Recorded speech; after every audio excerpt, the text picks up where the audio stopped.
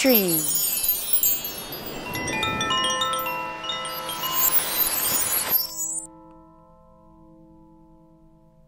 We are dreamed into existence.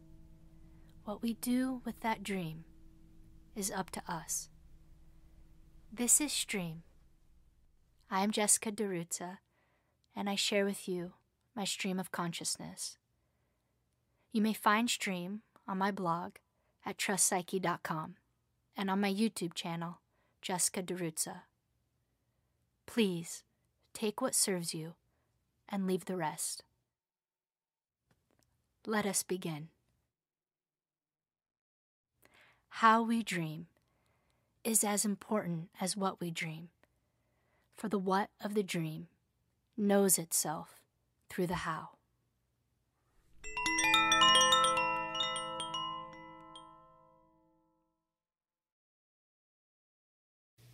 Welcome back to Stream. It's still May 20th, 2018 here, and the stream has been open for today. I'm not entirely sure what is wanting to come through in this particular stream, but I felt called to get back on after my third recording of Stream, where we're looking at family systems and astrology.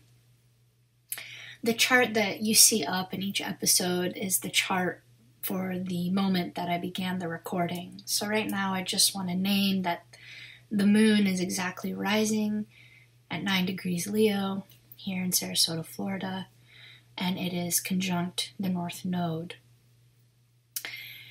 There's also a Mercury-Jupiter opposition in the sky, which might be part of the reason why I feel like talking so much. Mercury at almost 12 degrees Taurus and Jupiter retrograding at 16 Scorpio is on my natal Pluto. So I think there's just a lot of power and kind of force that's wanting to come through right now. So I'm doing my best to open the mercurial channels here for that vision and maybe that Jupiterian mountaintop vision to come through. Just to name a little bit more about the current transits in the sky, the sun is at 29 degrees Taurus, about to move into Gemini, and it is in a nice trine to Mars, a lot of kind of activating energy. I can feel that I'm going to want to go on a nice long walk later. And we also have a wide Mercury-Uranus conjunction in Taurus, with Uranus just having moved into Taurus. I can really feel the difference there from that transition from Aries fire into Taurus earth. And I'm excited to see how that continues to play out. And then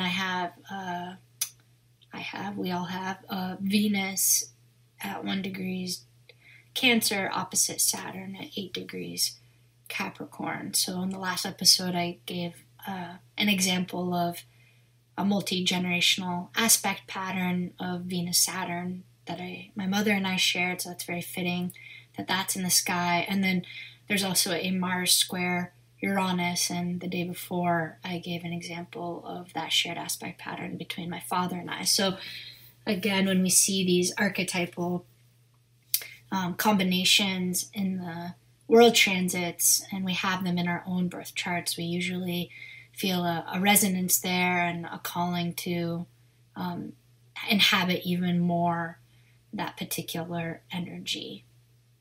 We also have this really nice exact Jupiter trine Neptune, which I've really been loving. I've just been taking a lot of swims in the ocean here in the Gulf and at the pool, and just really loving meditating in the water. I'm noticing a lot of expansive thoughts in the water. In fact, Stream, the idea for this forum was born from me swimming in the pool, and it just kind of hit me, and I was like, oh my gosh.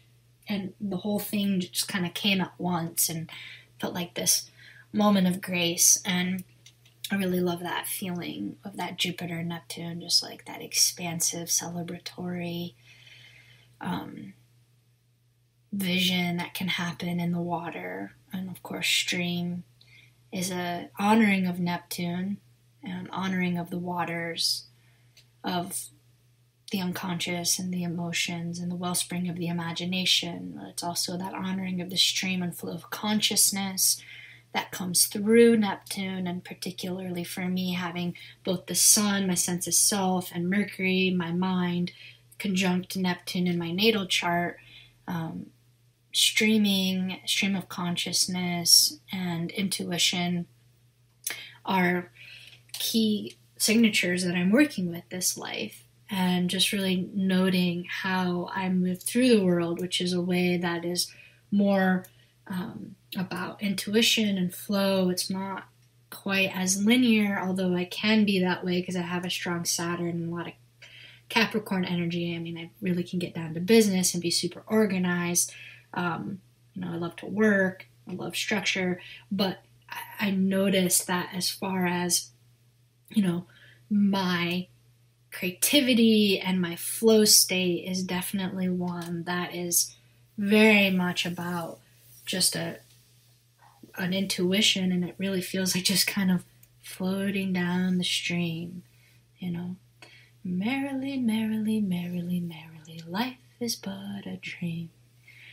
And that really feels true to me. I feel deep down that we were all dreamed into existence by the divine, and our souls were dreamed into existence by the divine, and that shared origin for us all transcends not only our individuality, but our egoic state of consciousness that we often find ourselves in, on a daily basis and in this modern world. And I love those moments where we can get back down, down, down, down into our roots or our original state that is the ground of being. And I believe that astrology is one amazing tool, perspective, way of being to both help us remember the ground of being that we all come from and share, and it helps bring awareness and empowerment to our individual senses of self in navigating being human and having personalities and having an individual sense of self in this world. So what I love about astrology is that it both shows us our individual nature and our collective or transcendent nature.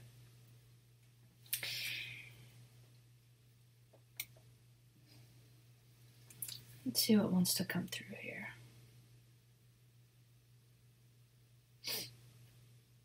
So I want to go back into something that I mentioned in the last episode of Stream, which is structural poetics. I really love structural poetics, and I also love this idea of a systems view of astrology. So a lot of people are going to be familiar with systems theory, which, in a nutshell, is a transdisciplinary study of the organization of phenomena, independent of their substance type or spatial or temporal scale of existence. So it investigates both the principles common to all complex entities and the models which can be used to describe them. So systems theory can be applied to everything. It can be applied to ecology, ecosystems. It can be applied to family systems, like I talked about in the last episode, and therapy, psychology, social work, you name it, it can be applied. So I like applying systems theory to astrology, and I call it a systems view of the chart. So Astrology demonstrates an inextricable web of meaning grounded in harmonic patterns of nature and the cosmos. Therefore, it seems ethically imperative to the gift of sight and revelation that astrology affords us in tracking the unfoldment of life through time, to apply and see the workings of astrology from this interconnected web. So we know that we are interconnected as human beings, as a species, sharing this ecosystem of planet Earth. We're becoming increasingly more a planetary being, a global civilization, with heightened awareness of one another, of other cultures, of other peoples, of other religions, of other perspectives, and more we're recognizing how interdependent we all are. And whether that interdependency is that interdependency within our family, within our tribe, at work, within a nation, or as a whole planetary being. And of course, ecologically, as we're all very intensely and dramatically having to wake up to the fact that we share this planet and the resources on this planet. So a systems view allows us to not only see the chart as a holistic and integral whole, but the multidimensional events of our individual and collective lives. So how we might begin to understand and integrate a systems view of astrology into our practice and the way we make interpretations. And this is really important for me, that the way we make our interpretations as astrologers, as storytellers, must come from this systems view perspective as much as possible. Because for me, astrologers are equal part phenomenologists and poets. Human beings are naturally storytellers. We all carry the archetype of the storyteller. We all tell stories, whether that's the story of who we are, where we come from. We all tell stories in our personal lives, but we also all tell stories in our professional lives. You know, the storyteller has an infinite way of languaging the story and creating the narration, whether that's through math if you're an engineer, whether that's through geometry if you're an architect, whether that's through mythology if you're a fiction writer. Right? We all tell stories. We're all storytellers. A human being carries the archetype of storyteller. And astrologers, in particular, really carry the archetype of the storyteller. When we give a reading, or we make meaningful connections out of the living symbols that we're seeing in astrology, we are telling a story. When I give a reading, I'm doing my best to tell that person's story back to themselves in a way that is going to make them feel seen, valued, and empowered to live the story of their life with more heart, with more courage, with more conviction. And so my job is not only to tell the story of the planets, of the archetypes seen in those planets, but to form a web of meaning with the way that those planets aspect one another that coherently comes across and touches that person's life in the way that that touching of that person from my soul to their soul, from the planets to them, from the divine to them, is one that feels as most healing and liberating and empowering as I possibly can. And so some ways that I hold a systems view of astrology is not only understanding the multidimensional ways and the multivalent ways the archetypes come through,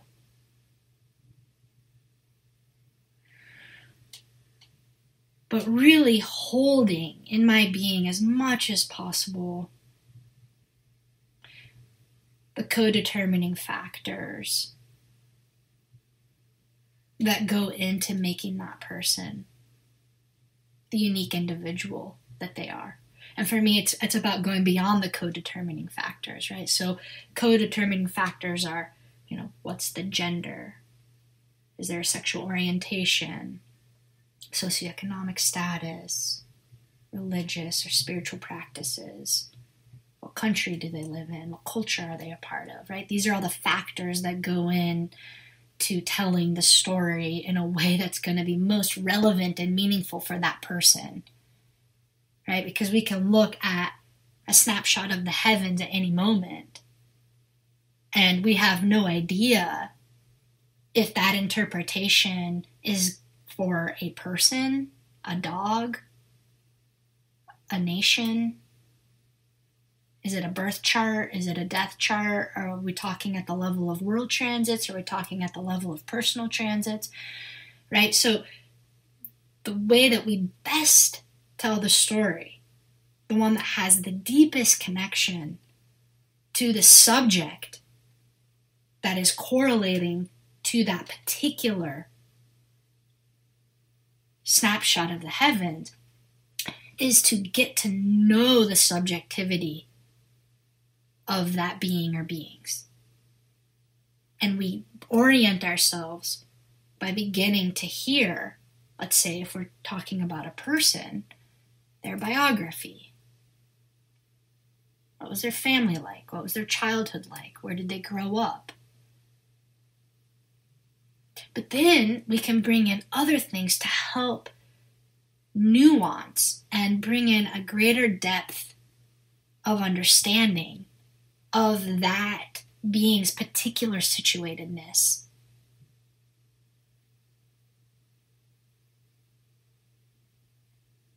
In the fabric of life. So we can look at, for example, birth order. Are they the oldest? Are they the middle? Are they the youngest? Are they the only?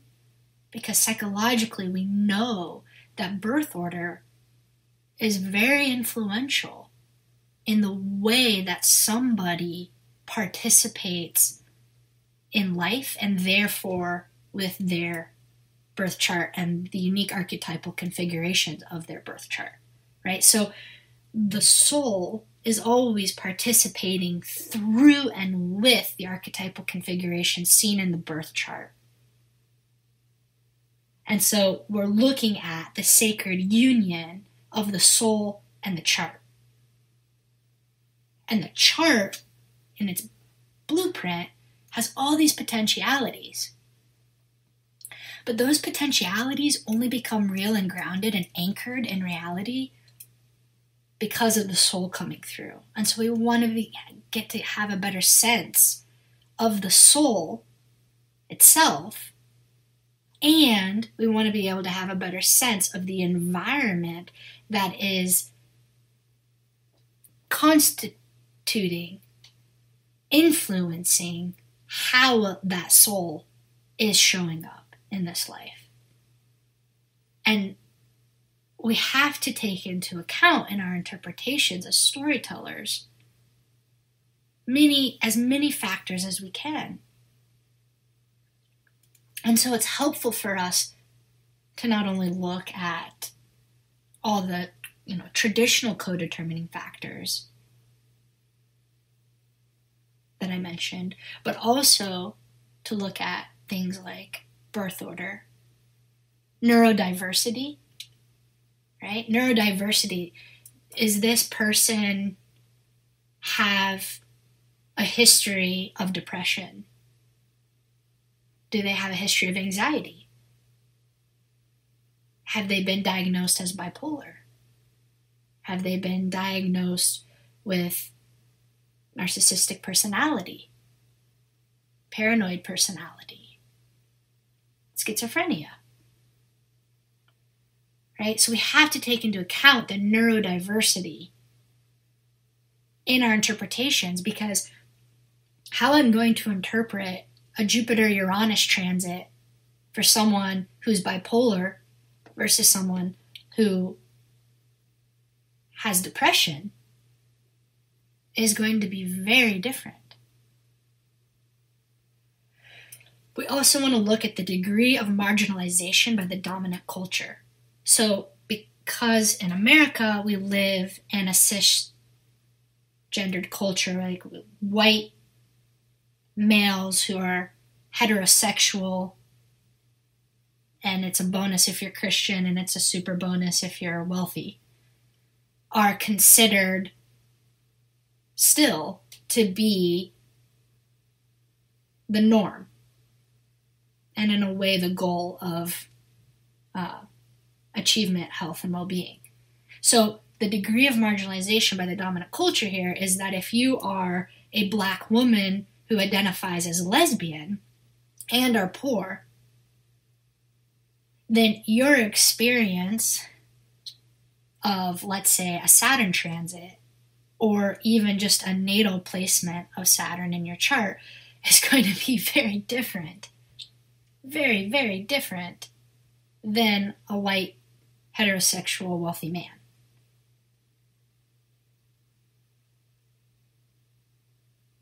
It's not helpful to the Black lesbian woman who is poor for me to interpret her chart in the same way that I would interpret a white male.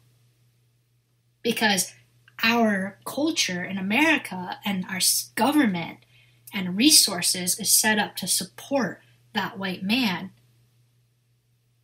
whereas it's set up for her to fail. And that doesn't mean he's going to be successful and she's going to fail, but I need to take into consideration the forces that are at play on a systemic level in the most mundane of terms, as far as like, does she have access to food, shelter, clean drinking water, a safe living environment, and resources for support. Now, she might be absolutely thriving and enjoy, and the white man might be absolutely suffering from depression. So I don't want to reduce it to that the degree of marginalization somehow determines the emotional quality of that person's being, but I do need to take it into account as far as the way that they're going to be relationally set up to engage in the different archetypal qualities. I mean, we can even make it a little bit more simple. I mean, that's an extreme example, and I gave that very contrasting example on all levels just to really draw our awareness to it. But like I've said this before, but like a man that has Sun Pluto versus a woman that has Sun Pluto is going to show up very differently. I mean, first of all, because the Sun archetype does relate to male figures in our life and figures in our life who carry a strong either masculine energy or a strong energy of the archetype of self. And so if you're a woman who has that versus a man who has that, the way that Sun Pluto kind of powerful male, powerful masculine, powerful sense of self energy shows up could either be, as you yourself inhabiting that archetype, or people in your life more so inhabiting that archetype. And we see a lot with Sun Pluto that you can be the empowered, powerful person, strong in your sexuality, strong in your ability to influence change around you, carrying a powerful force of nature and ambition in your being. We can equally see that person who has Sun Pluto shows up where the Pluto is repressing the solar individual and solar creativity, and that power is being occupied by the father or the husband or the boss, or, the same can be true. It's not that a man would have one and the woman would have the other. Both can have both these experiences of either being the sun Pluto or having other people in one's life hold the powerful part of sun Pluto, right? But that our society in the Western world much more favors a man carrying the sun Pluto energy of the powerful hero than a woman carrying the energy of the powerful heroine.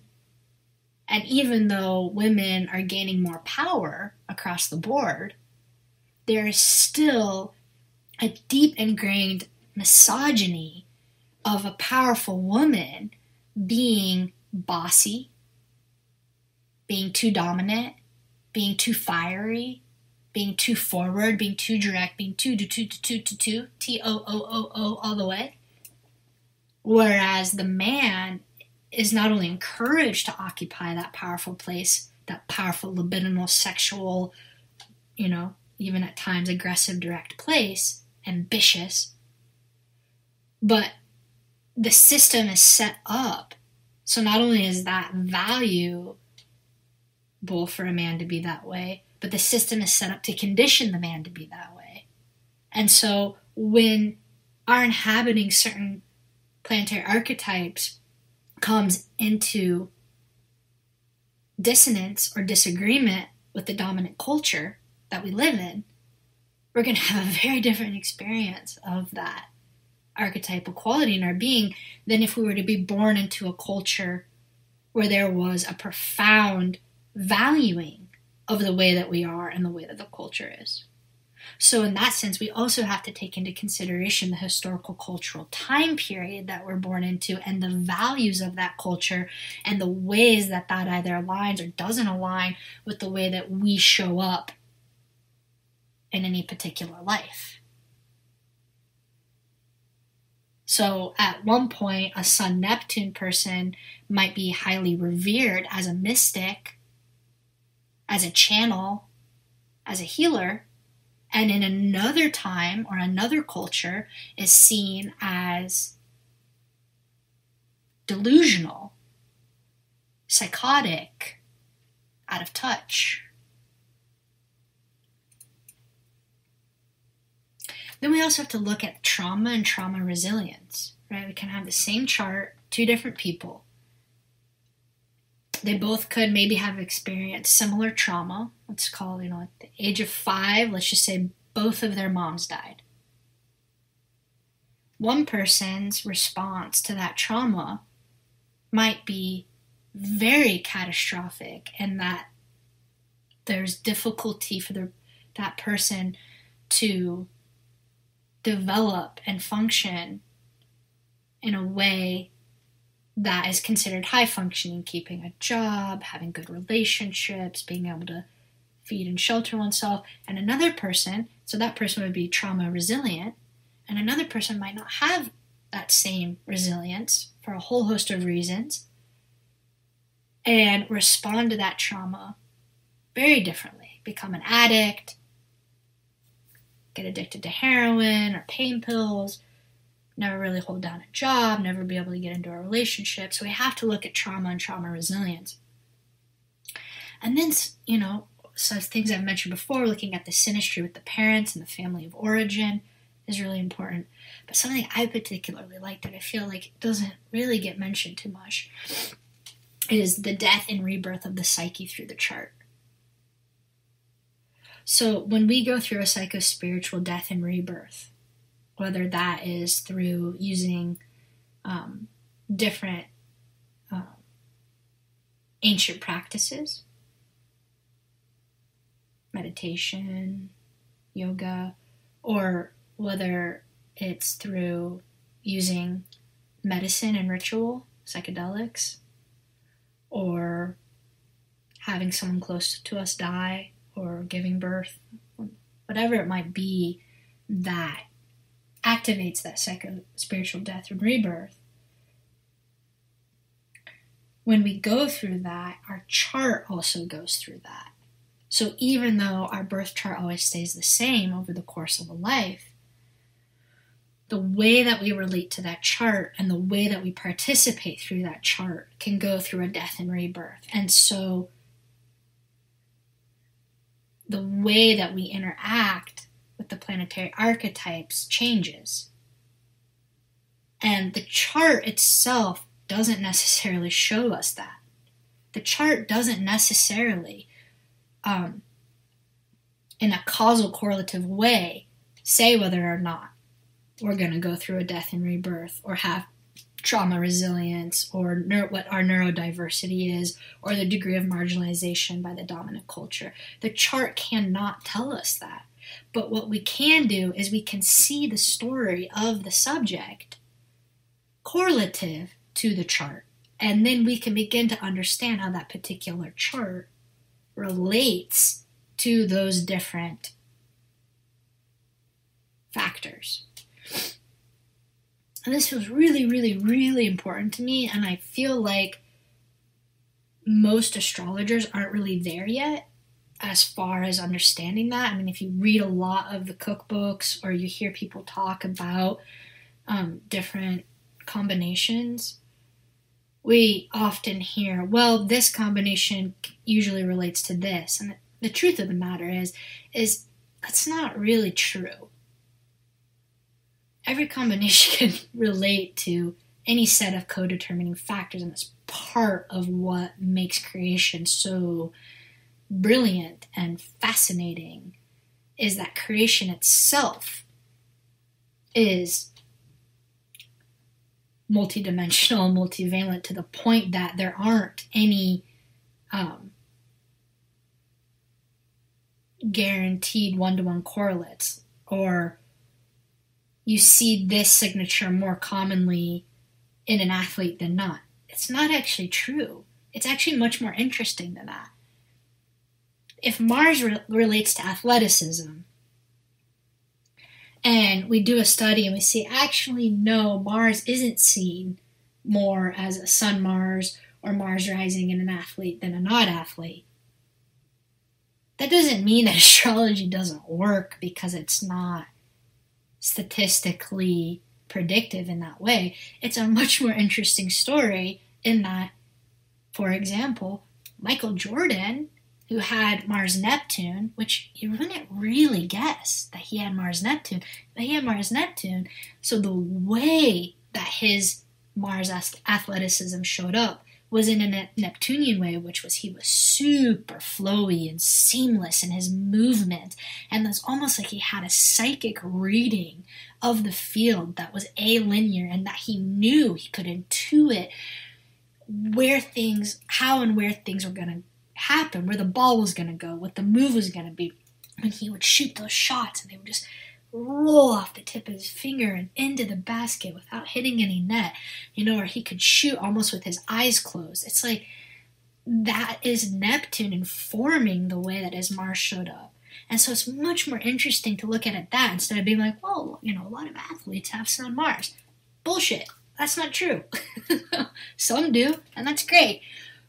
So my point is that we can apply that analogy to every single profession, to every single personality type. Just because you have Sun Mars doesn't mean you're an extrovert. There are plenty of people who are Sun Mars who are introverted. Sun Mars doesn't make you outgoing. But if we understand, you're an introvert and you have Sun Mars, yeah, of course, that's going to show up differently than if you're an extrovert who has Sun Mars. And the reason why that's more interesting is because not only is that more accurate to the way that it works, but that when we go to tell that story, especially when we're doing counseling astrology and telling that story to that person, it's going to be much more relevant and impactful to that person's life. And they're going to hear more of themselves in the story. And the more a person can hear themselves in the story, the more they come to life, the more animated a person becomes. When we resonate with something, when we see ourselves in something, we become alive. We become enlivened. And that makes us want to live more. That makes us want to participate more. And that is what our job is as storytellers, especially in the context of counseling astrologers. So that's part of what I mean by bringing in a systems view of astrology. And at some point on stream, I want to give an example of how to do astrological interpretation with our own charts. I want to do an example of like, what does it actually look like when I sit down to look at my own chart and transits on any given day, and just take you step by step by, how that happens. Because if I'm not going to someone else to help me remember who I am, where I come from, and where I'm going, and I am doing that for myself, it's really important how I do that, because the way that I'm telling my story back to myself is deeply influencing the way that I behave and the way that I act and the way that I show up in the world.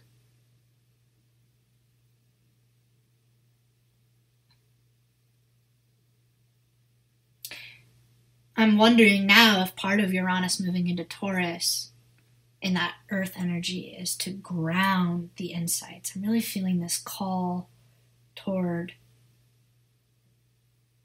grounding and embodying the practical side of the insights. Like, it's one thing to have the intellectual insight and the awareness, which is often very stimulating and exciting, but then how do we actually ground it in our being and our body, in the earth, in physical form? And that's so much what Taurus is about, is physicality.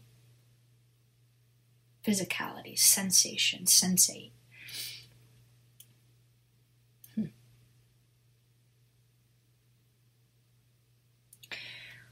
So thank you for going on this journey with me and exploring a little bit more in a systems view of astrology.